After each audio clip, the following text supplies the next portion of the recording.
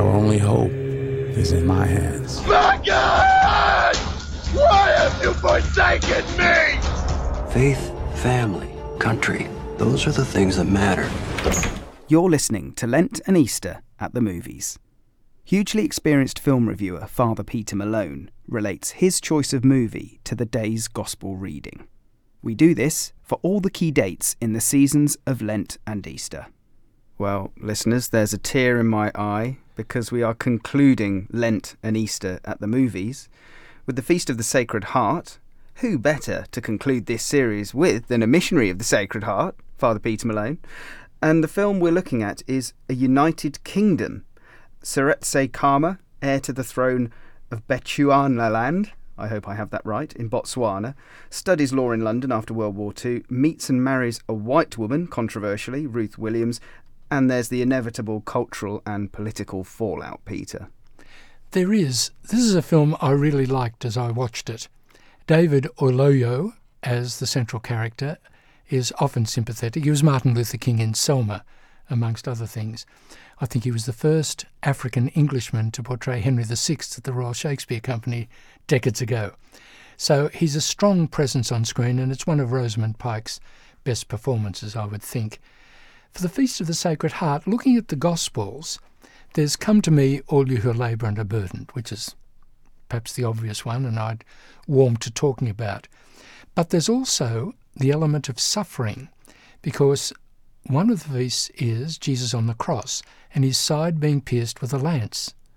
The other Gospel is Pilate asking, "Are you a king?" And so there are those various aspects of the person of Jesus in his ministry as a good man amongst people.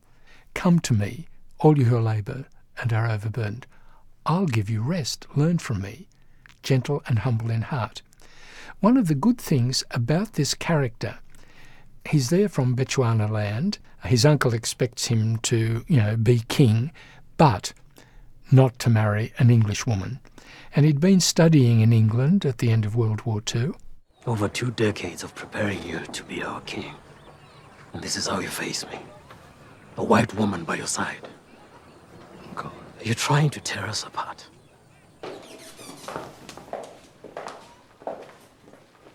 I am Naledi, Seretse's sister.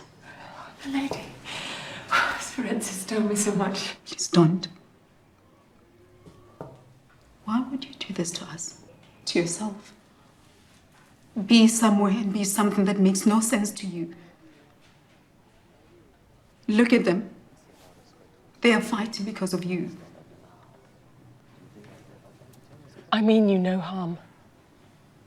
Do you understand what mother of our nation means?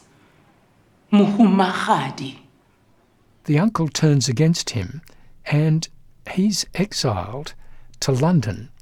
And Churchill, this is a counterpoint to The Darkest Hour and all the other films about Churchill, perhaps Attlee not so good either, they want to send him as an ambassador to the West Indies and get rid of him. So he's for many years in exile, but eventually comes back, and there's more than a happy ending in his being the head of Botswana, and even his successors, I gather, still there, family, hereditary. So he's a good king. And in many ways, with his suffering, side pierced, so to speak, and the humiliations, he actually is a role model, and he can be compassionate because people have not been compassionate to him. And when Pilate asks, "Are you a king?" and Jesus says, "Yes, I am, you've said it, but my kingdom is not of this world." All right, in the United Kingdom it is. But what happened, it seems to me, watching the film, hope it's accurate, that when he goes back, in a sense, the country is transformed. And while it mightn't be so significant as part of the United Kingdom or even the Commonwealth, and there are some very harsh criticisms of the governor of Bechuanaland, boo hiss while you see him on the screen, somehow or other, the good man who has suffered creates a peaceful kingdom.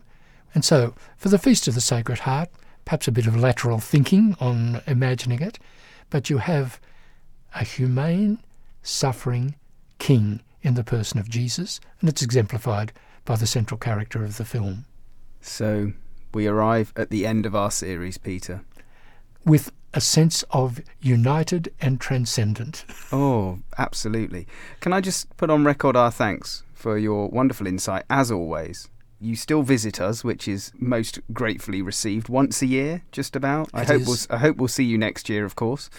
And we'll have to come up with more film projects and more reviews to bring to everybody. That's what I feared you were going to say.